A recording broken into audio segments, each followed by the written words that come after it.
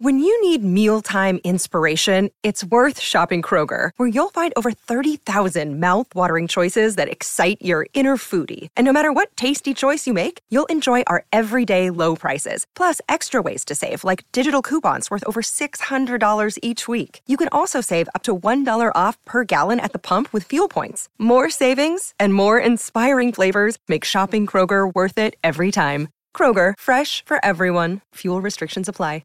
Another day is here, and you're ready for it. What to wear? Check. Breakfast, lunch, and dinner? Check. Planning for what's next and how to save for it? That's where Bank of America can help. For your financial to-dos, Bank of America has experts ready to help get you closer to your goals. Get started at one of our local financial centers or 24/7 in our mobile banking app. Find a location near you at bankofamerica.com/talktous. What would you like the power to do? Mobile banking requires downloading the app and is only available for select devices. Message and data rates may apply. Bank of America N.A., member FDIC. Ayo, welcome into the CHGO White Sox podcast, presented by PointsBet. Use promo code CHGO when you sign up to get 2 risk-free bets up to $2,000. Welcome into Studio A of our CHGO offices here in the West Loop of Chicago. I'm Sean Anderson, the host of the CHGO White Sox podcast. Follow me on Twitter at Sean_W_Anderson. And alongside me is the full CHGO White Sox crew because it's the offseason. We got Vinny Duber, our CHGO White Sox beat writer in the Elvis Costello shirt. You can follow him on Twitter at Vinny Duber. And the man in the middle is Herb Lawrence. Hello. You can follow him on Twitter at Ecknerwall23, rocking the CHGO Skyline shirt, which I think is probably the cleanest design that we have yet in the CHGO locker. It's my favorite. Yeah, that one and the new CHGO script where it's kind of the old Bulls little script font, but it's just CHGO. There's a red and black one, but there's also a black and white one. You just got yours, right? For you Sox fans. I did get one, and it's fantastic. And Alex Rude jumping in saying, great picture choice for the thumbnail. If you are just listening to the podcast, it's the picture of Vinny in the press room. It is? Okay. The picture of me in the conference room over at the Rate? With your classmates, Jose Abreu, Luis Robert, and I think A.J. Pollock. Tim Anderson's there, cheating off of your paper, Vinny. Or he knows, or he looked to see what I had, and he knows that I got it wrong. But we will be talking about some grades. We'll be going back to school today, and we'll be grading the White Sox offense, defense, starters, relievers, and coaching. We weren't really sure what to put it as. I wasn't sure if managing or coaching was the right phrase there, so we went with coaching, just to leave it as not oblivious. General. Get a little bit more general. General, thank you for that. And then, what's up? Who's your daddy in the chat as well? Rusted, Mr. C, thanks for hanging out with us. But let's waste no more time. We'll be going through those 5 categories and giving them a grade A+ through F-. So F+ doesn't exist. There's no F-. It's just F. Fail. I'm figuring this out. Hey, guys, I didn't get too many Fs, you know? You just fail. I got a couple, so I know there was no F+. All right. But, Mom, I got 58. It still didn't work. We'll be just giving letter grades A+ through F. And let's start with the offense here. And Steven's got the graphic and everything. We'll be giving you report cards. Probably my least favorite day of any school year, and I'm glad I don't get report cards anymore. But let's start with the offense. Vinny, we'll start with you. What grade are you giving the offense this year? I don't think you can give it anything but an F. This was in my opinion, and I think a lot of people's opinion, certainly it seemed to be Rick Hahn's opinion, that the biggest contributing factor to the White Sox disappointing as much as they did this season was the offense. This was a lineup that was built to hit a lot of home runs. It hit almost, not no home runs, but it hit very, very few home runs compared to the rest of the league. This was a team built for power. It did not show any of that power, as we keep bringing up the home run leader, Andrew Vaughn, didn't even get to 20, all just at 17 there. So a very, very poor showing in the power department. And though they had plenty of singles this year, led the league in that category, I believe, very high batting average as a team. So it's not like, it was all strikeouts all the time. It was a situation for basically the first 5 months where they couldn't score any runs. As many guys as they put on base, they seem to just come up empty time and time again. No support for what was a pretty good pitching staff for the vast majority of the season. Once they got going a little bit more in the run-scoring department in September, it was too little too late, as obviously we saw there. But the lack of home runs was the biggest problem for this team this year. And to go along with it, they couldn't turn the hits that they were getting into enough runs to make up for it. Herb, what's your grade? I'm going to go with a D. The only reason I am not doing an F is because of Jose Abreu's year where he changed his game and didn't hit home runs, but he got on base the most times that he has in his illustrious career. And also Eloy Jimenez coming back for that second half where he's one of the best hitters in baseball.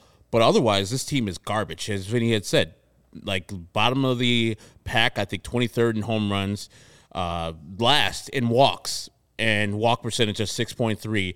Middle, like they didn't strike out a lot. Only 20% of the time they struck out. But the isolated power is one of the lowest in the league. And it wasn't like they were just getting unlucky because their BABIP is one of the highest in the league. I think it's 4th in the league. So when they were putting balls in play, they were just getting good hits. And there was no like, oh, man, oh, shucks, the team is out there just throwing leather against the White Sox. What can you do? We're not getting lucky today. The White Sox got very lucky for the balls they put in play. So with the performance they had this year, with Andrew Vaughn being the team leader at 17 home runs on the year, it can be nothing but an F, but I had to have the two guys who represented, I think throughout, except for Eloy being hurt, to raise the grade a little bit more. I would probably, if I had to change it, put it to a D-. But, yeah, these guys failed pretty much across the board. But I'll give them a D because I'm being nice to this offense a little bit because they did, I think, were one of the highest one of the highest batting average. And Jose Abreu, you got to give him something as a 300 hitter, a 375 on base guy.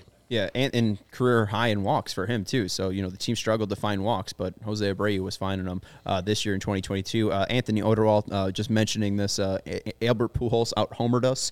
Maybe not as for his career, absolutely. 149 home runs to like 702. But, yeah, he would have led the White Sox in home runs this year in 2022. You mentioned 149 home runs, Vinny, this year for the White Sox. That is the lowest since 2013. The leader on the 2013 White Sox was Adam Dunn with 34. Second, Alejandro De Aza with 17. Diane Viciedo, third. Connor Gillespie, fourth. And Paul Konerko, 37-year-old Paul Konerko, fifth with 12. So, 37-year-old Paul Konerko is worse than 35-year-old Jose Abreu. Glad we can, get that. Like anyone had any questions. But, yeah, a very rough power year for the Sox. I'm going to give him a D-. I think clearly the walk percentage that you bring up and the strikeout percentage is the biggest thing. The fact that the White Sox lost, I think, about 3% from their walk rate. It was fourth best in the majors, like you talked about, then plummeted to worst in the majors, went from about 9.6 to, I think, about 6.3. Their strikeout rate went from about 22.7 to 20.8. So you look at the actual numbers there, and their actual strikeout to walk ratio got worse. So yes, they struck out less, but they didn't walk enough to even make that matter. So exactly. It was a step back in that department too. Hard hit. The White Sox still hit the ball hard, but I think the main issue and the reason why I'm giving him a D- is just because I do think this new ball had a lot of effects on the White Sox, and it's mainly just because they were so opposite field oriented last year and this year. Last year, they were fifth in opposite field hitting. This year, they were fourth. And I just think that power was seen, they tried to go to those right and left center field gaps, and it just wouldn't stretch. It wouldn't get out there, and it really only felt like they were having power to those lines if they were only hitting it truly in the corners and down those foul lines. So it really goes back to the first series where we saw Tim Anderson and Luis Robert hit home runs to left center against the Mariners, and it just felt like we didn't get a ton of those games, and it felt like the White Sox still kept trying to go to that well of hitting opposite field, but just weren't able to find that power. So I think hitting-wise, with the injuries and with their lack of improvement, I mean, even in April, Frank Menechino said we're getting slidered to death. They really never made that adjustment. So I would just say D- because the ball didn't help them, but everything else was bad. Well, and I think, if we're taking the grading metaphor here, certainly there's got to be a lot of weight, in my opinion, given to the offense, because what have we been saying all year long and now since the season has ended? We're going to talk about, the deficiencies in other areas, be it defensively or, in some of the stuff that we're going to talk about, I'm sure, when we get to the coaching category. those things would have been covered up completely if the White Sox did the offense that they were supposed to do this year. If the ball's going over the fence, it doesn't matter if you're running into that goofy ass triple play. Right. You can take your time on that one. You can run around the bases as fast as you can. You can have a slow trot. Just take your time getting through. This is a rough stat that I didn't realize from Tom Johnson. White Sox scored 3 runs or less in 82 games this year. Trying to figure that out. Yeah, 82. I'm trying to figure out if I can get the numbers on that and where they rank in the majors as it correlates to scoring 3 runs or less. But I mean, there were so many games. I mean, even go back to the Tigers and White Sox series where they dominated that series game in and game out, and then they had Dylan Cease on the mound, and Dylan Cease gives them this great outing, and Bo Brisky holds them to 1 run. And it's just like these generic right-handers can just come in, and as long as they have a high fastball that they can locate and a slider low and away, you're going to have 5 easy innings against the White Sox. I mean, we'll get to the grade for the coaches later, because I think part of that is the coaches getting the team ready for who they're facing. And it seemed like Groundhog Day with the guy that you've never heard of in your life before who threw right-handed and happened to have a slider. Man, it's going to be a tough day for the White Sox out there. Good luck. And we'll see if they can change that this year, and we'll talk about the coaching a little bit later. And how much do you think of this reflects, like the D- reflects the players, and looking back at 2021, like, do we think, and maybe this is more for coaching, but like how much of the blame, or can we even figure out blame for this? Like, is it how much of the hitting grade is on the true hitters themselves? In my opinion, it would be the vast majority. Mm-hmm. If, seriously, like 90% or more. Because here's the thing. We asked that question all year long. What were they getting a different message? Was something happening that was different than the years past? And the answers that we got were that no, they were getting a good message. And we didn't really get an answer too much to were they listening to it. But at the end of the day, these guys are professionals. They're here for a reason. I'm not saying they can't be coached, but they should know how to make adjustments. They're Major League Baseball players. They should have gotten this, this shouldn't be surprising to them. The pitchers are going to do this.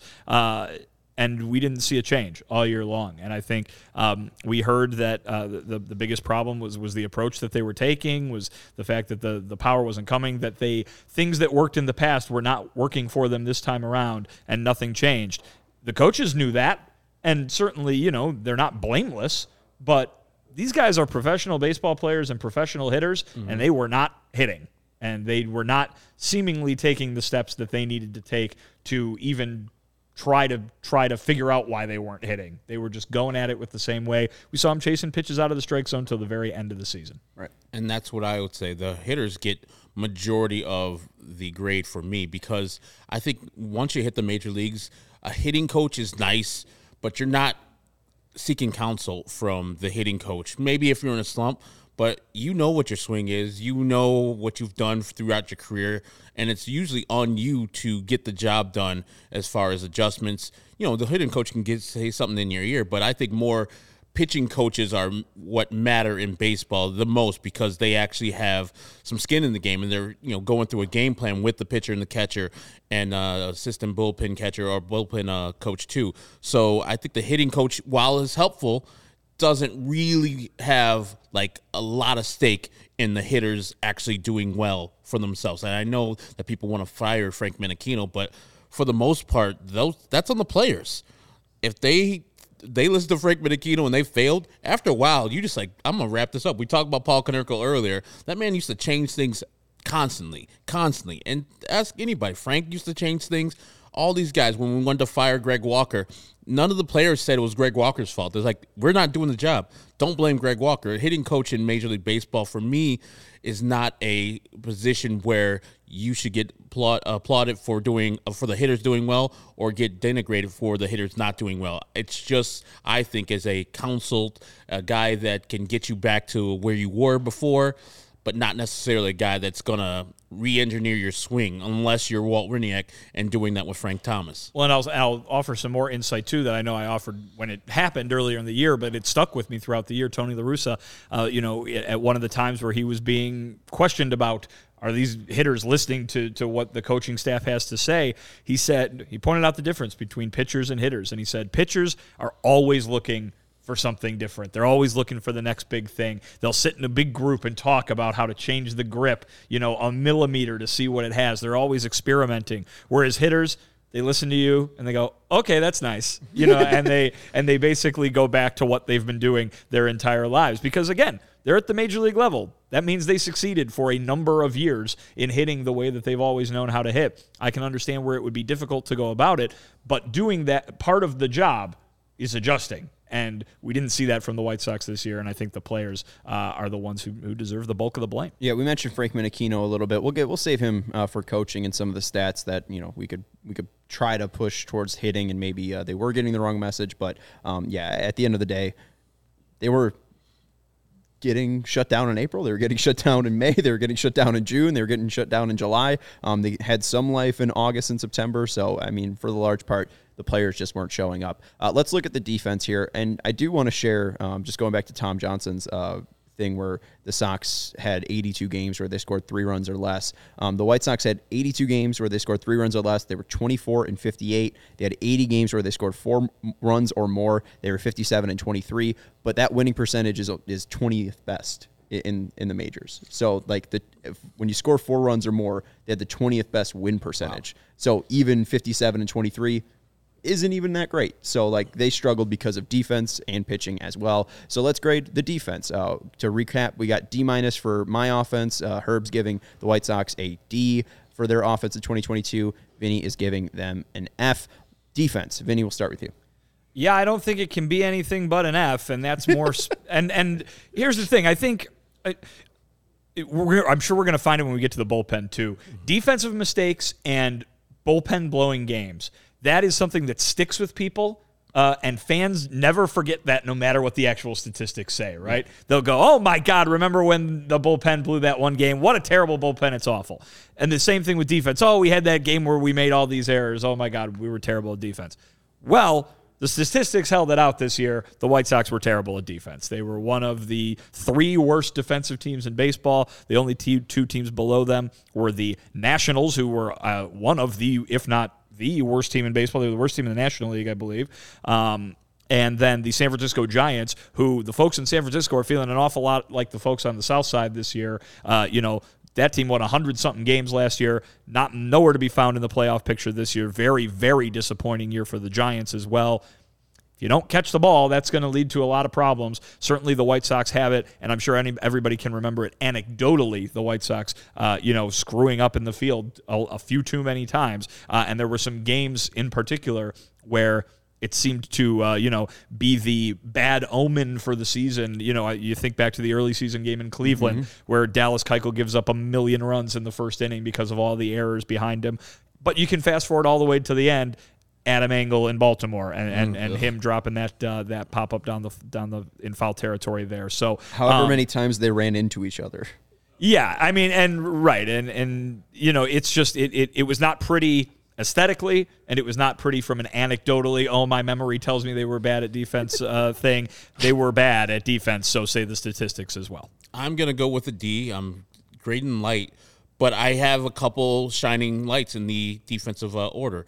With Yoan Moncada doing the things that he did at third base, and I know there was a couple times where people thought that Yoan could have did better, but he made some spectacular plays where I think he can be eventually a Gold Glove third baseman if he puts his mind to it.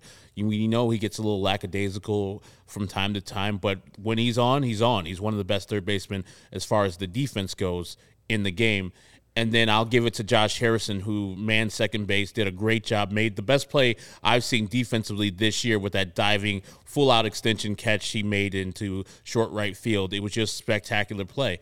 But for most part, as Vinny said, they were one of the worst in the errors, one of the worst when they had the 2 first basemen in right and left field with Andrew Vaughn and Gavin Sheets. They're objectively one of the worst outfielders. Like Andrew Vaughn is the worst outfielder in outs above average in Major League Baseball, and Gavin Sheets not too far behind him. That's not true. He's not the worst. Jock Peterson and Jesse Winker. Oh, they are? Okay. I meant not the outs above average. What is the other one? DRS. That's what I was talking about. Defensive run save. Outs above average, he might be the worst. Yeah. That's possible. Yeah, and so they have two of the worst there. And so the defense is struggling. If they're sending them out there for multiple games out there, and you know how bad that Yasmani Grandal is at catching this year. He was boxing a lot of balls, a lot of pass balls, a lot of wild pitches. Didn't barely throw anybody out, but consistent, as you said. They were running to each other in April through September. They were consistent. And even got one of our key contributors hurt early in the game because of lack of communication with the new guy, Adam Hazley, running into Danny Mendick, and Danny Mendick having a torn ACL. So how many times have we seen that? That hasn't been fixed. The White Sox, and this will go to our last category, continuously don't improve the thing that they see. It's a glaring weakness for themselves, and this defense needs to improve. But they have people that can get the job done. Tim is not as bad as he was this year in the defense. You saw it early. He was just really a butcher. That Cleveland game, that Cleveland series, horrible. Then he got his head on straight, and he kind of calmed down before he got hurt. But we know he can be better. We know Hose has done well for himself. He's improved himself. Vinny gives the anecdote where Ricky Renteria pretty much told him, hey, man, you got to improve at first base, and we're going to DH your ass. And Hose took that to heart and got the job done, partly the reason why he was the MVP in 2020. So we know he can get the job done if he comes back. And if Andrew Vaughn, if he doesn't come back, Andrew Vaughn is a solid enough guy at first base. So they can get better, but I'll put a D on this year's defense. Just to bring up some of the stats that you guys referenced, first off, I'll start with Tim. I don't know. I think Tim would probably say he had a real bad defensive year. 691 innings at shortstop. He made 12 errors. In 2021, he played 1,048 innings, only making 10 errors. So, less than 400 innings and still had more than two errors. He made like 9 in the first month. It was ridiculous. It was ugly. Yeah, early. And, he was better, but still, I mean, when he got better defensively, his bat went away. So it was a real, story of 2 seasons for Tim Anderson here. Andrew Vaughn is the worst defender in baseball over the past 2 years when it comes to outs above average. He's at minus 26. Him and Harold Castro of the Tigers are tied at minus 26. One of the Tigers has many Castros. Yes, they split them up too. Yeah. One of them is better at defense. Harold is not good defensively. No, I don't think he's good offensively either. Okay, that's a problem. Yes, that is a problem. Andrew Vaughn this year, the worst defender according to outs above average, minus 19. Next was Patrick Wisdom with minus 15 at third base. So the next worst outfielder, Kyle Schwarber at minus 13.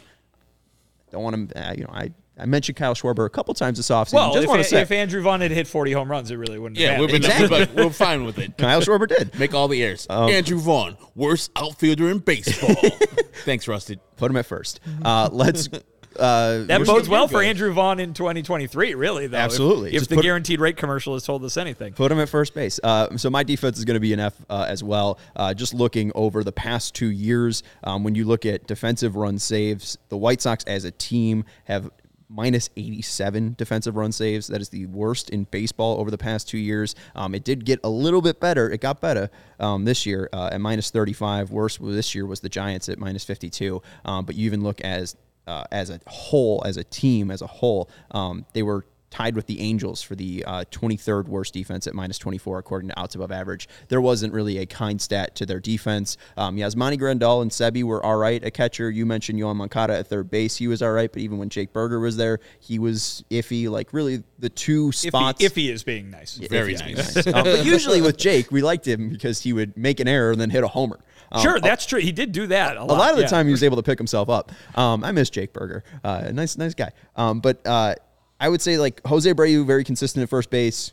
I would say catcher was very consistent. If not, it wasn't good, but it was consistent. And Yohan Moncada at third base, I think, was pretty consistent. And Josh Harrison was pretty consistent. Outside of that, shortstop, left field, even center field needs to 2 years ago, Luis Robert won a Gold Glove, and I don't think anybody's been talking about him doing that either of the last 2 years. No. And his numbers too, just like outfielder jump, outfielder outs above average, even arm strength as well, all going down for Luis Roberts. It's trending in the wrong direction, if you want to say. So Luis definitely needs to turn things around to be showing all 5 tools that he was projected to have. Want to let you know about PointsBet. This football season, PointsBet's bringing you you a better way to bet live on games, which means before this ad's over, you can place a live same-game parlay bet. You could bet on the next drive to be a touchdown, and you can cash out your live second half over bet. With PointsBet, you have access to more live football markets than ever before, and you can build the perfect live same-game parlay by combining your favorite bets anytime during the game, including spreads, totals, player props, and more. I've loved using the PointsBet Lightning bets. I've been watching the Monday night game, the Sunday night game, and I can choose what's going to happen on that drive. If I think, Baltimore's going to go down and kick a field goal, or maybe they'll get an offensive touchdown, or maybe I'll have them throw an interception, you can usually get those at plus money, and you could try to predict the drive. They are a lot of fun. So whether you're on the move or on the couch, have fun, do it live on PointsBet. You can download the PointsBet app today and sign up with the code CHGO to get 2 risk-free bets up to $2,000. And if you or somebody you know has a gambling problem and wants help, call 1-800-GAMBLER for crisis counseling and referral services. And our next partner, Greenridge Farm, supplies us with our favorite meats and cheeses. Greenridge Farm is a Chicago local meat and cheese company offering you a better all-natural option. They're the makers of the all-natural deli meat that I picked up at my local supermarket. Got a pound of fresh ham from Greenridge Farm recently. They also make sausages and their famous meat sticks. The meat sticks are perfect for tailgating, happy hour, and school lunches. Also work lunches. Jumped into the office today at 2 p.m., popped in a Greenridge Farm meat stick into the microwave, and there's my fuel for this podcast. With 16 grams of protein per stick, they also make a perfect post-workout snack, and meat sticks come in chicken, Black Forest beef, and flavors like jalapeno cheddar and spicy chili. If you haven't tried them yet, you don't know what you're missing out, because they are based off recipes that are generations in the making. Being all natural, they deliver a freshest flavor alternative at snack time. Right now, when you order any 3 meat products at greenridgefarm.com and include a pack of meat sticks in your cart, those meat sticks will be free simply by using the code CHGO at checkout. So again, right now, when you order any 3 meat products at greenridgefarm.com and include a pack of meat sticks in your cart, those meat sticks will be free simply by using code CHGO at checkout. Let's go to the starters here. Shea Fidel saying starters got a solid C. I want to say B-, the bright spot of the team. So where are we going here? I was a little iffy on what to do with the starters, because Dylan Cease, really good. Lucas Giolito, not so much. Lance Lynn hurt. Johnny Cueto was great. So where do we land with the starters here? Yeah, I mean, I'm going to go ahead and give them a B+. I thought they were really good for the most part. I think there are some definite things that are keeping them from being in that A territory. You brought up Lucas Giolito. Obviously, he had a very down year, and I think a lot of people would probably look at him and try to maybe drag the whole unit down because of that. Certainly, Lance Lynn being out for the first 2 months of the season was not good, and Dallas Keuchel, remember, was supposed to be one of the 5 starting pitchers on this team, and he obviously fared quite poorly. And I tried trading him to San Francisco.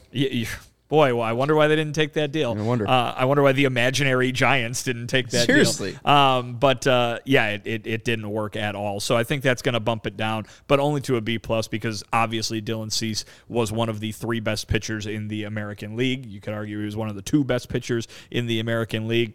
I thought Michael Kopech had a very nice season for it being his first year, basically, as a major league starting pitcher. Obviously, some injury issues that you'd like to see him move past. Lance Lynn ended the season as Lance Lynn. It was not a smooth road to get there, but I don't think anybody should be terribly concerned that he can't be Lance Lynn in 2023. And I think he showed that, getting much better as time went on this year. And then, of course, Johnny Cueto was the picture of consistency. Out of nowhere, he was excellent for them this year. Davis Martin, as well, as a spot starter, had a very nice season. So I'm going to go ahead with the B+, because I think overwhelmingly it was a lot more positives than negatives.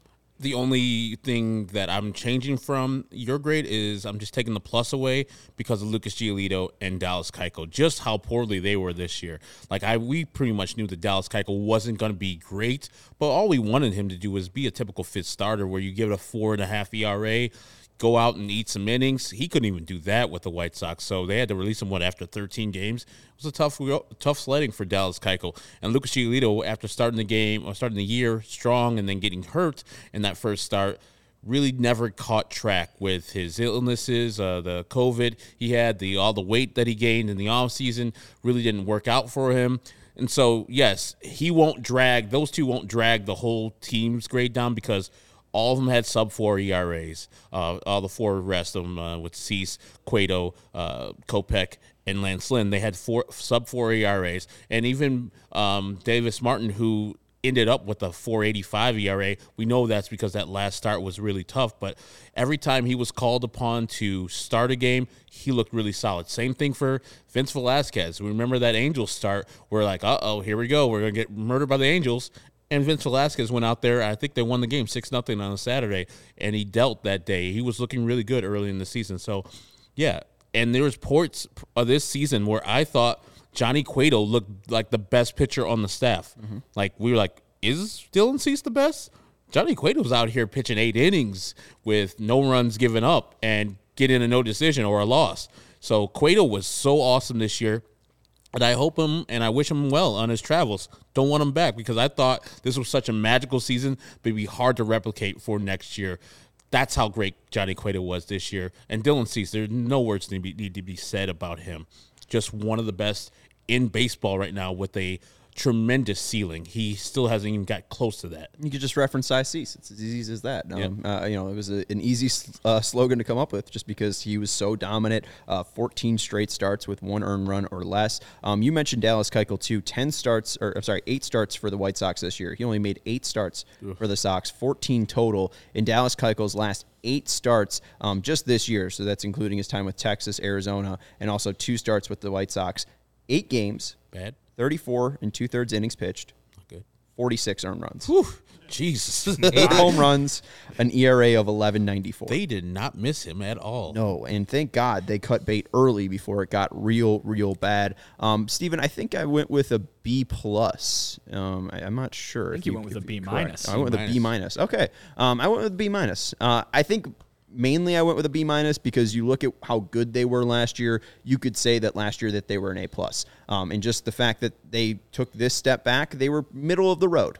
So I'm saying B- because they were a little bit better than average, but they weren't really stand out like they were last year. Last year they had the 4th most innings pitched and I think the 3rd most WAR. If you looked at innings pitched and WAR together, you basically say they had the 3rd best staff. Milwaukee had more WAR and just a little bit amount of innings. Same with Los Angeles. Los Angeles had a little bit less innings than the Sox in 2021, but more WAR. Sox finished with 19.6 WAR, and they had so many guys go deep. I mean, consistently 7 innings each start after another. And the Sox really couldn't get that consistency this year. They finished 15th in actual WAR, and I think they finished 12th in innings pitched this year, so they weren't able to give them that extra oomph. I feel like I'm being a little bit nice here giving the B- just because if they are average, that'd be a C. I think they do get a little bit of a break for the fact that there was the lockout. Even Lucas Giolito, the guy who would get the worst player grade, you could even look at his struggles stemming from the lockout and him saying that he was lifting so much that he built up his body a ton, and then that threw off his mechanics, and then he ended up trying to overwork his body, hurting his oblique, and he really wasn't the same pitcher after that start he left in Detroit, I think it was. So you could even go to the struggles just going all the way to the lockout. So I'll be fair. I just think that they were good. They could definitely get by. And I think that there was a lot of performances that were encouraging. Johnny Cueto was a great find for the Sox. Lance Lynn was good in spots. I mean, there was the stretch there like mid-June to late August that he was dominant. I think like 72 strikeouts over 6 walks in like his 8 starts at that point. Dylan Cease, you mentioned Cy Young caliber, but it really falls to Lucas, I think. Just he was the one that didn't meet expectations. Even Kopech. 119 2/3 innings. I think that was less than we thought he would throw, but his ERA was still like under 3.5, which you can't really scoff at when you're talking about a rookie pitcher here or a rookie starter. Yeah, this is his first full year of pitching in the major leagues, for starting in the major leagues. Like, for what he did, it's phenomenal. Coming off of the Tommy John a couple years ago, what he did last year with spot starts and mostly relief, and then this year taking the ball for the most part every 5th until he got little nicks and little injuries or they had to rest him. That's pretty good to see that he posted a 3.50 ERA and he was just that good, dominant. Ask the Yankees. Seriously, ask the Yankees. I don't want to see him ever again because you saw the looks in their faces. Looking at the scoreboard after they go strike, I was like, nope, don't want that. It's like, okay, we're going to get him back in the Bronx. No, you ain't. I'm going to shut you guys down. How about that? I'm going to go almost a no-hitter in this game. How you feel about that, Yankees? That man was dominant at times, and I'm looking forward to him getting a nice little rest here for the offseason and then building that body back up for a long stretch drive where he is battling Dylan Cease next year for the true ace of the staff. 13 innings pitched this year against the Yankees for Michael Kopech, 2 hits allowed, 3 earned runs. But the main thing, too, only 9 strikeouts in those 13 innings. We saw his fastball be really dominant, but it really didn't feel like his breaking stuff was as dominant as him coming out of the bullpen. So you talk about building up that strength, not only so you can pitch more innings and you're not going to be out by mid-September just due to the meniscus I think he's dealing with.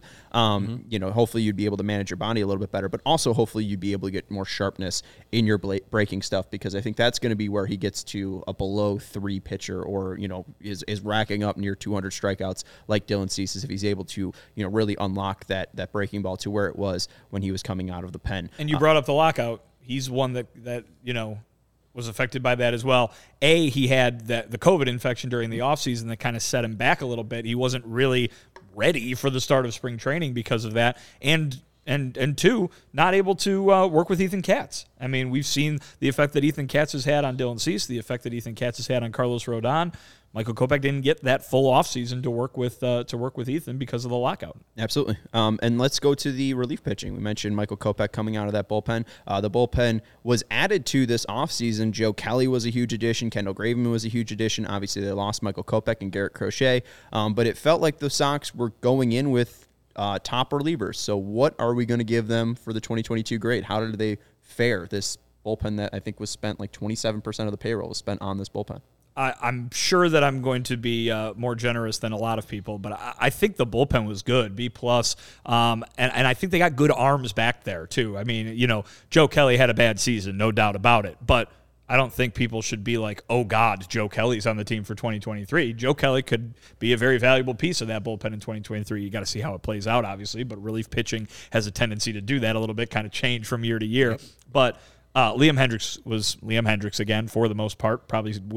He would probably say he didn't have as good a year as he did the previous one with the White Sox, but I thought Kendall Graveman had a very good year. Again, people are going to remember, like I was talking about earlier, that horrible game in Colorado or some of the other tough moments that he had during the season. But I thought Graveman was really good. And then some of your out-of-nowhere guys that were really good, too, in Jimmy Lambert and Reynaldo Lopez. Obviously, those guys were in the pitching mix, not expected to be brought up this early in the list of really good relief pitchers, given, like you said, Sean, how many big names they had back there. Certainly, Joe Kelly had a bad year. Garrett Crochet was hurt all year and couldn't really contribute at all. Aaron Bummer was hurt pretty much all year and couldn't contribute the way that they wanted him to and hoped he would.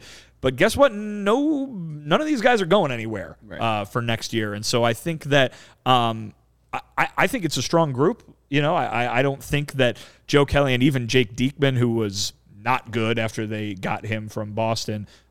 Those two guys, they've got experience, and it's one thing to say, we have no idea what we're going to get out of Jimmy Lambert next year, right? Because he's only had one season of being a relief pitcher in the bigs. The same you could say for Reynaldo Lopez, but to have the accomplished resumes of Hendriks, Graveman, Kelly, Diekman, and to some extent Bummer back there is a really good thing for this bullpen and for the White Sox, I think, moving into 2023. So maybe that B+ is a little 2022 grade and 2023 kind of outlook, maybe more than it should be. But I think there were some real bright spots. There were a couple of negatives that I think could be bright spots in the future, and maybe that's why that B+ is as high as it is.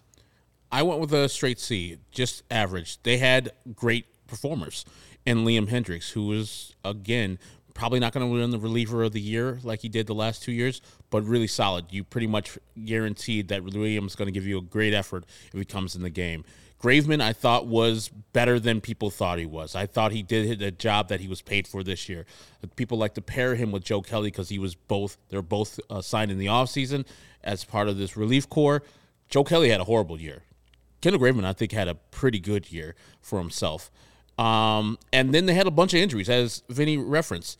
Having Aaron Bummer go out so early was a death knell to this team. It's so terrible that they had him, and they already knew about Garrett Crochet, and so you had two lefties. You had to have somebody step up, and a longtime minor leaguer in Tanner Banks stepped up. and did the job for the most part. We've seen terrible is kind of hard, but Bennett Sousa and Sean Anderson-Severino were not great. Awful. They could not find the play. Well, one of them couldn't find the plate at all. That's Sean Anderson-Severino. Yeah. But Tanner Banks did a admirable job. He actually, a 3.06 ERA this year as the pretty much sole lefty in the bullpen for a long time. A lot of mop-up duty for him, too, this year. Yeah, and he did well. And as Vinny said, if you're going to tell me that they're going to get great performances and get something out of Jimmy Lambert, who before this year, White Sox fans, he was the Davis Martin before this year, but not as successful as Davis Martin has been. Jimmy Lambert would come up and him or Jonathan Stever would come up and not pitch as well. Now they've put him in a spot where I think that he can succeed long term. And I've always thought Ronaldo Lopez is a reliever and would be a dominant closer eventually. And the White Sox need kudos for what they've done with him, where he was a failed start, and they kept on trying, and it didn't work out, even though his 2018 was better than Lucas Giolito's, and everybody was saying, hey, that's the steal of the trade that we got for Adam Eaton, not Lucas Giolito, not Dane Dunny, it's Ronaldo Lopez. And now Ronaldo Lopez looks like the steal of the trade that we got because he is a dominant reliever. I think eventually he'll be a dominant closer. And so you develop two good pitchers that you can depend on going in the future. And I agree with Vinny. Joe Kelly has great stuff, not good stuff, great stuff. Now, can he command it? Right. Can he get the ball into the strike zone? Can he throw the ball where he needs to? Can that knuckle curve get over and fool hitters like it used to in in Los Angeles and Boston? Maybe. As Vinny said, it's volatile. From year to year, bullpens are volatile. But I think this bullpen is just a C because they had so many highs, so many average, and then so many failed. So it's right in the middle, probably like a 70. I forget who said it, which player. I think it might have been Liam, but it was just like the team was never clicking. Like if two things were working, one thing wasn't. Mm-hmm. And we saw this a ton with the bullpen. Like, oh, here's a perfect game. You finally have the bullpen that you paid so much money to sit on this lead. And I just think to the last important game that White Sox fans paid attention to was the 20th against Cleveland. And, here comes the bullpen in with a lead, and they end up blowing it and losing in extra innings, and the season was never the same after that. I'm going to give them a B+, though. They obviously were worse than last year, but if you look at innings pitched, they were about middle of the road this year, and right around the Dodgers. So the White Sox pitched 582 1/3 innings. The Dodgers bullpen pitched 581 innings. The Dodgers had a WAR of 8.6. The Sox had a WAR of 5.3. The only team above them that had more innings pitched and a higher WAR was the Tigers at 617 and a WAR of 5.4. They're filthy. And WAR is cumulative, right? So obviously the Dodgers were much, much better than the Chicago White Sox, having an 8.6 WAR and 1 1/3 less innings. But a B+ still says that they're probably a top 10 unit, top 12 unit, and that's what I think this unit is. I think that they're a fine postseason unit, and we bring up the struggles of Joe Kelly and Kendall Graveman. I think someone mentioned it. I think it was Brandon. Just don't pitch Kendall Graveman on back-to-back is one thing that we learned. It seemed like he really, really struggled when he was used in back-to-back days. I think one of those was the Colorado game you bring up. When he had 0 days of rest, he allowed 7 earned runs in 12 innings. Not good. But outside of that, he was pretty good when he had 2 to 3 days rest. But Joe Kelly had a FIP, which is fielding independent pitching. And again, White Sox have the worst defense in all of baseball. His FIP was 3.06. That's Joe Kelly's lowest FIP in his career. Yes, he had a 6.08 ERA. He only allowed 2 home runs, also the lowest in his career. So if you look at SIERA, which is skilled earned run average, it looks at... I'm sorry. What is the name of this stat? It's skilled interactive earned run average. SIERA. SIERA. It's too many letters. It's too many letters for a stat. Let's keep it at 4 fair. or under. That's fair. It quantifies a pitcher's performance by trying to eliminate factors that a pitcher can't control by himself. But unlike a stat such as xFIP, SIERA considers balls and plays and adjusts for the type of ball and play. So, was Joe Kelly getting a lot of ground outs? Were they getting hit hard? Were they sharp lineouts that were just hit, in between guys? So his SIERA shows that it's around a 3 ERA. So it just shows that if the defense was a little bit better and he wasn't walking as many guys, I think the big thing with Joe Kelly was he'd walk the first guy, then a ball that shouldn't have landed because either the White Sox defense or bad luck, and then it would just start to really unravel there. I think Joe Kelly can be a fine pitcher for the White Sox in 2023. I think Kendall Graveman can be a fine pitcher in 2023. The one question, and you bring up Reynaldo Lopez's future as a closer, I think also Raylo and Jimmy Lambert were excellent, and I'm excited to see what their 2023s were like. So, I think those four guys were all right. Raylo and Lambert obviously better than those two. But Liam, you mentioned Raylo's possible potential as a future closer. If Liam is traded, he's going to get a fourth year is guaranteed on his contract. So if he was traded this year, traded to a team, that team would then have Liam Hendriks for 2 years and $29 million. There is talks, though, about, the only two untouchables are Dylan Cease and Andrew Vaughn. So would you guys, and Herb, I'll start with you, be comfortable with the Sox exploring a Liam Hendriks trade? No, because a closer like that, of that caliber, is hard to recoup. And yes, I do think that Raylo will be a good closer eventually. You got to work into that job, and maybe it'll be on a different team. To hand him the reins next year in a team which I think they think and we will think will be competing again next year, and competing is, a broad word because these sumbitches did not compete this year, but having Liam Hendriks, wherever price he's at, is a steal. To have that kind of relief, like, we know Liam's in the game. He's going to give us quality effort. He's going to be pouring strikes over, for the most part, not walking people. Yeah, if he gets hit hard, that's what Liam does sometimes. He gives up a home run. But for the most part, Liam's going to get the job done, and we're going to get a dub right here. So that is a comforting feeling for a team to know that that guy is in the back end of your bullpen, knowing that you only have to go 8.5 innings if you're at home to get the job done. Raylo, I don't know. Can he get it done? People say it's the hardest job in baseball because the 25, 26, and 27 are the hardest outs to get, and it's not necessarily the people in the box, it's the mental. Does Raylo have the mental yet? And Liam, you could tell, has the mental. Once he gives up a hit, he's like, I played like shit. I was terrible. That doesn't mean anything about tomorrow. I'm going to play better tomorrow. That mental and that mentality is needed for a elite closer, and that's what Liam has. I think that trading him away would be a mistake unless you got somebody of that ilk, of that caliber, which is very hard to get because he's one of the best. Yeah, I mean, Herb said it. Yeah, that's an asset. You invested that money for a very good reason, and that was to have one of, if not the best closer in baseball, to be able to lock down the ninth inning for you. And Liam Hendriks has done that for the White Sox each of the last two seasons. They got enough holes. They don't need to go create another by dealing away their closer. Not to mention that, if you're going to let Jose Abreu go, how are you going to function without any leaders in that clubhouse? This is a guy who decided to come here, who picked the White Sox. I mean, you can go back and point to the John Lester comparisons we were throwing around when Yasmani Grandal and Dallas Keuchel signed. Belief in what was happening here. I think Liam Hendriks would fall into that same category because he picked these guys. He signed up to be part of this winning culture, and in my opinion, he's been nothing but a positive influence on that culture so far. So for everything off the field, not to mention the fact that he's one of the game's best guys in the ninth inning on the field, it would seem very foolish to me to trade him away.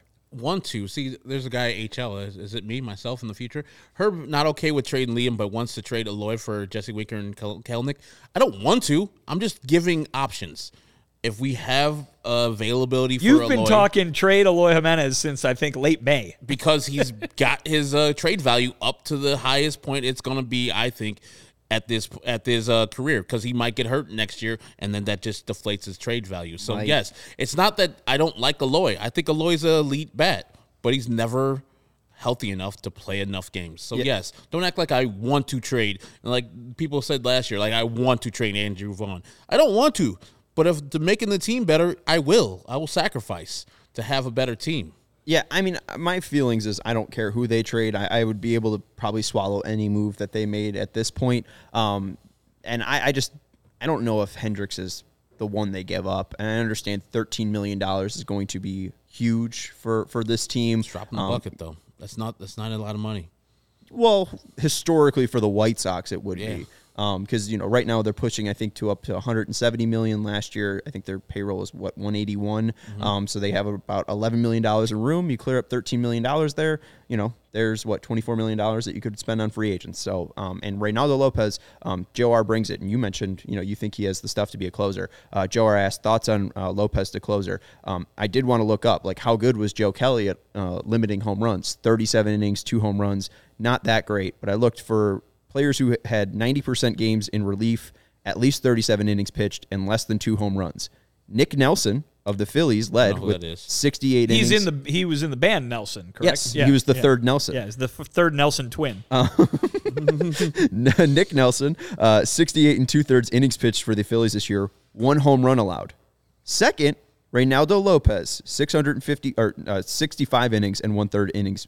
65 and 1/3 innings pitched, 1 home run allowed. So basically, Reynaldo Lopez, very, very good at limiting home runs, which you would love to see. And his FIP was 193. Joe Kelly's was 306. I do think Raylo could be that future closer for the Sox. So if they did move away from Liam Hendricks, I don't know if I'd love it, but I think I could understand it. You can wait. Reynaldo's young. Yeah. Let Liam Hendricks be the closer for 2 more years and then make Reynaldo Lopez the closer. Well, Liam's only under contract for the Sox for 1 more year because it was a 3-year deal, That's kind of true. Okay. He is guaranteed the money.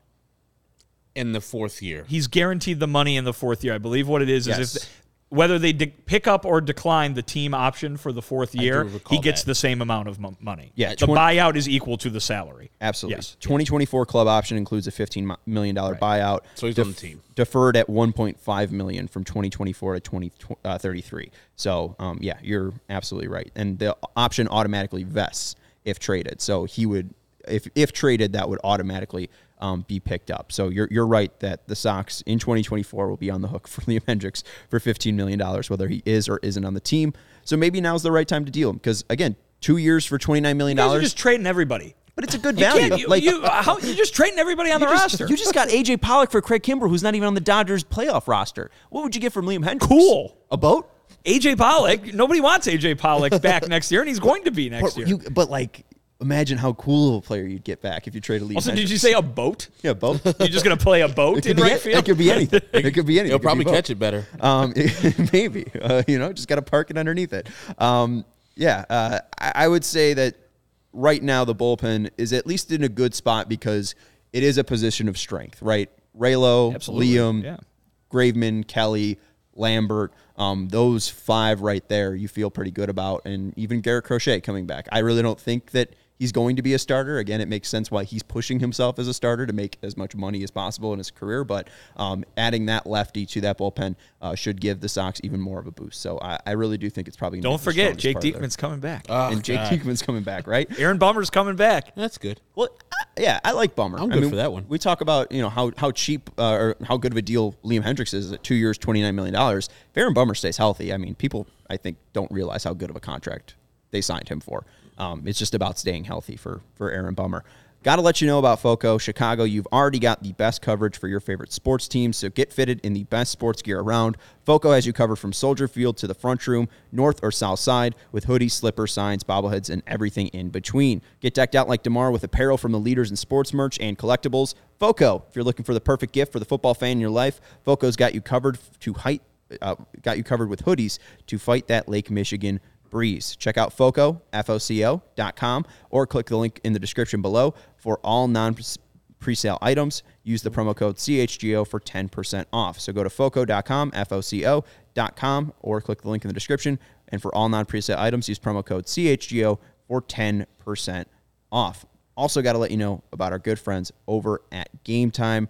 Herb used Game Time to get tickets down in Atlanta. If you're in Atlanta now, you could also use Game Time to get tickets to the Phillies and Braves game tomorrow. Watch the Phillies win Game 2 too. 7-6, Braves came back. Did they? Yeah, they almost made it. What's going on in that? It's Houston, 6-3 Seattle Mariner game? in the bottom of the 6th. And if you're looking, maybe on October 15th, maybe you're going to be in Seattle. You can go see the first playoff game in 21 years in Seattle. Game Time is the hottest new ticketing site that makes it easier than ever to score the best deals on tickets to sports, concerts, and shows. If you ever dreamed about sitting in a seat you never thought you could, like a Mariners playoff game or at the 50-yard line, maybe courtside to a Bulls game coming up this year, on the ice of an NHL game. On the ice? Or what's it called? On the glass. On if they have seats on the ice, then this is certainly a ticketing website like no other. It's thoughts on seats you never thought you could buy. It's in the ad. I never thought you could be on the ice. Are you riding the Zamboni? Is that what's happening?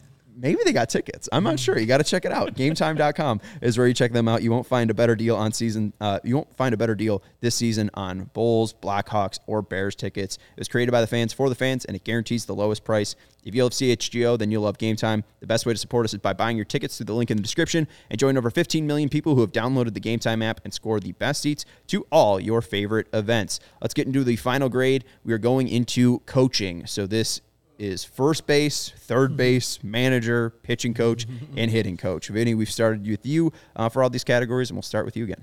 I'm pretty sure what I said, this was an hour ago when I told Steven what this was. I went with a regular old D there, so that's what we're going to do, D. Again, I've said this a lot. The coaching staff, the manager, far from blameless, and it is their job to get this team to win. And this team did not win up to expectations. So obviously it was a, we'll call it a lowercase failure because I'm not giving the actual capital FF. But that being said, I think the vast majority of the reason that this team failed was the guys who go between the lines. And it is their job to get it done.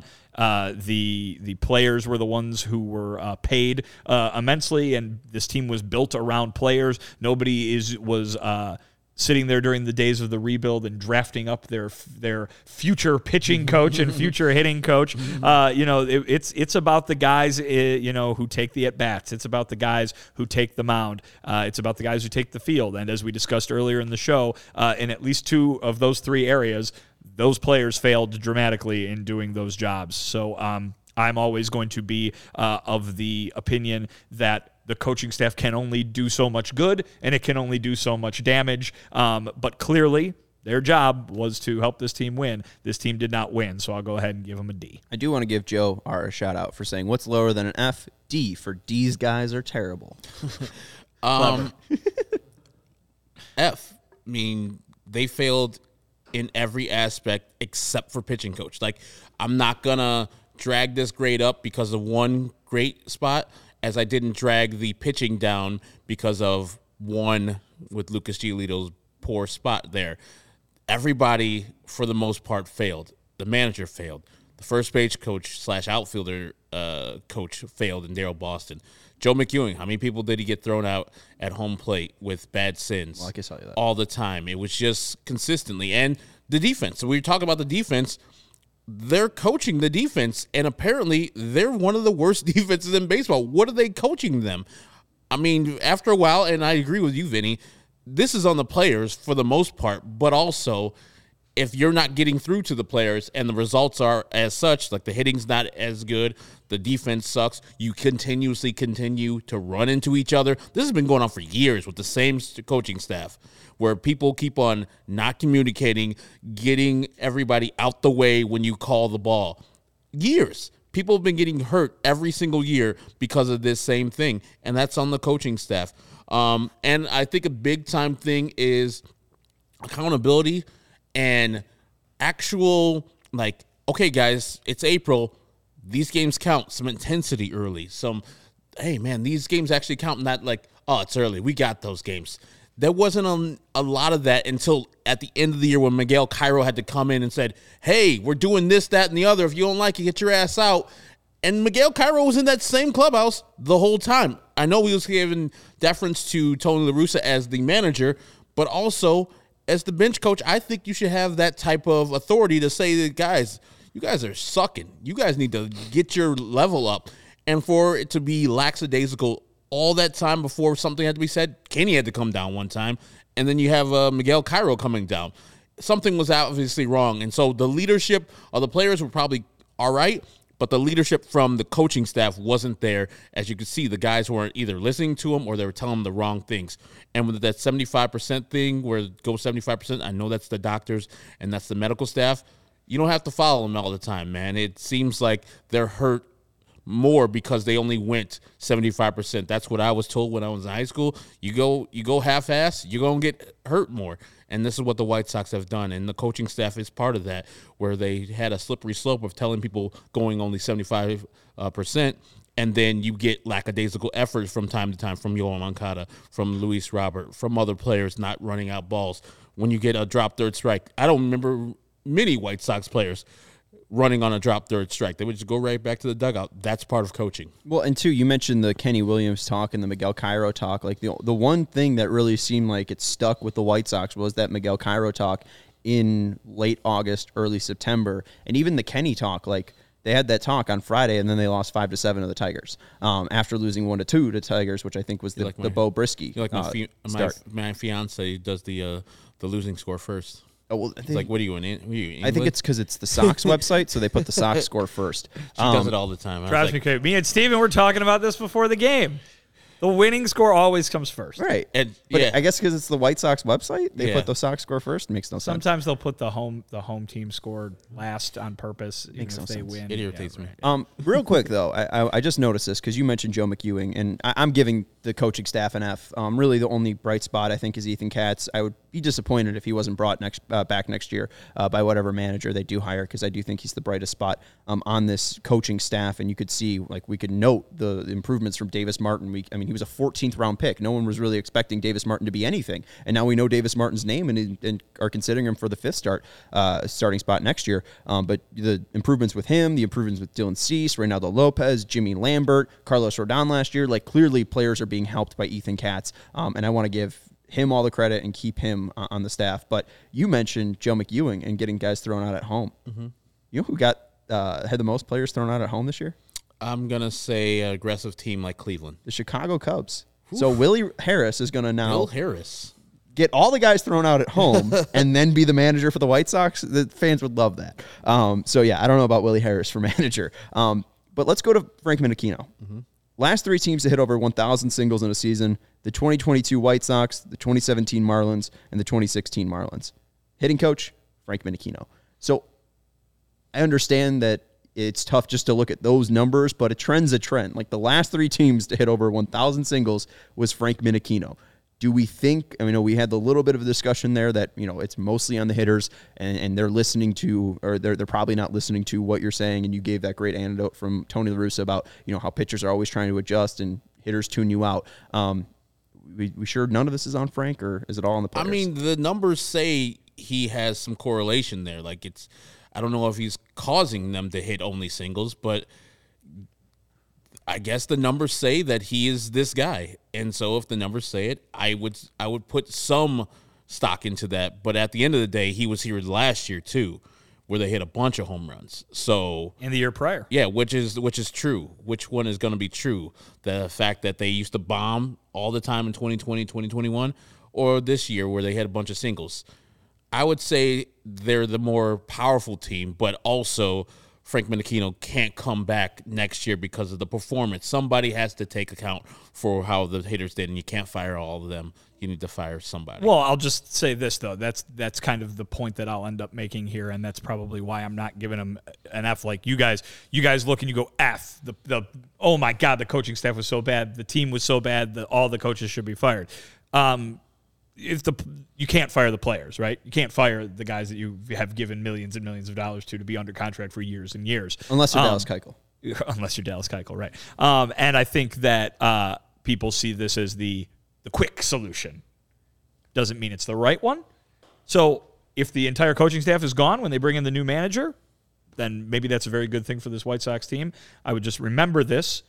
Remember right now what you guys are saying, what everybody's been saying all year long when it comes to Frank Menechino and Joe McEwing and everybody else. And if they go ahead and lay another egg next year, just remember, that's all. They did fire the strength and conditioning coach last year with Alan Thomas, and this year the results were the same, if not worse. Right, and that's not on Frank Menechino, but no, I'm saying they fired a guy and they're like, okay, we're being healthy now. No, it'll take years, and Rick even admitted it'll take years for them to implement their system. Well, and the guy that they replaced him with was somebody who's been in the organization for I think 6 years.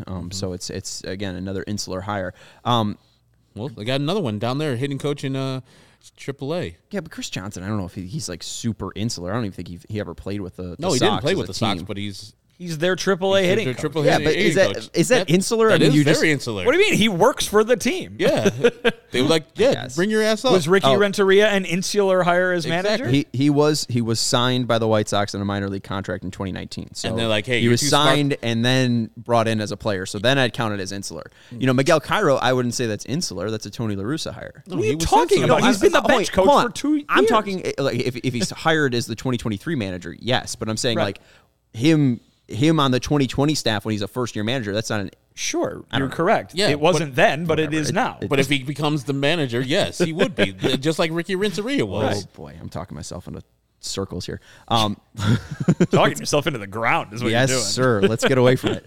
Yeah, I think final point to you, I think you mentioned like, you know, give them a failing grade in talking about the coaching staff in general, just because, you know, they lost. They won 93 games in 2021, same group of coaches. I just don't think the messaging was there. I don't think we hear the fact that the White Sox felt cocky. Like, I think you need to set that record straight.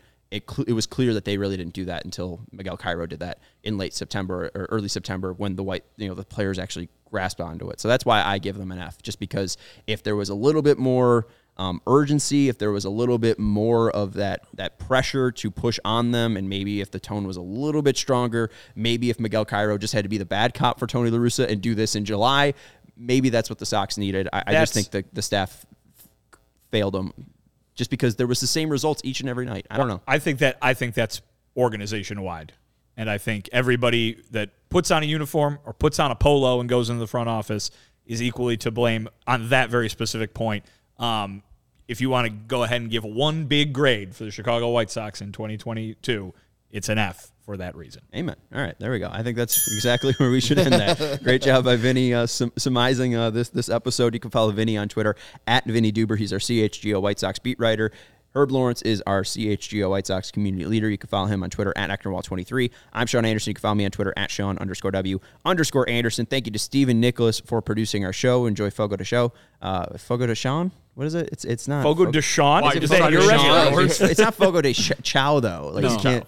It's spelled Chow. Who knows how C-H-A-O. it's pronounced? I thought it was like Sean. Liga de Chão, I think it is. I I don't speak Portuguese. Fogo de Sean. Thank you, everybody, for hanging out with us in the chat. Did you know I used to think Phil Collins' Invisible Touch was Invisible Talk Show? So I am. How? Well, that's a Invisible Talk Genesis. Show? That's a Okay, I Genesis can get there. in general group. All right, Yeah. well, thank you, everybody, for hanging out with us. Go listen to some Genesis. in the chat. Go listen to some Genesis. We'll talk Better to you than tomorrow. Tusk. Here, what the hell, man? That was unnecessary. We'll talk to you here on the CHGO Sports YouTube channel live at 4 p.m. tomorrow. We'll talk to you tomorrow. Bye.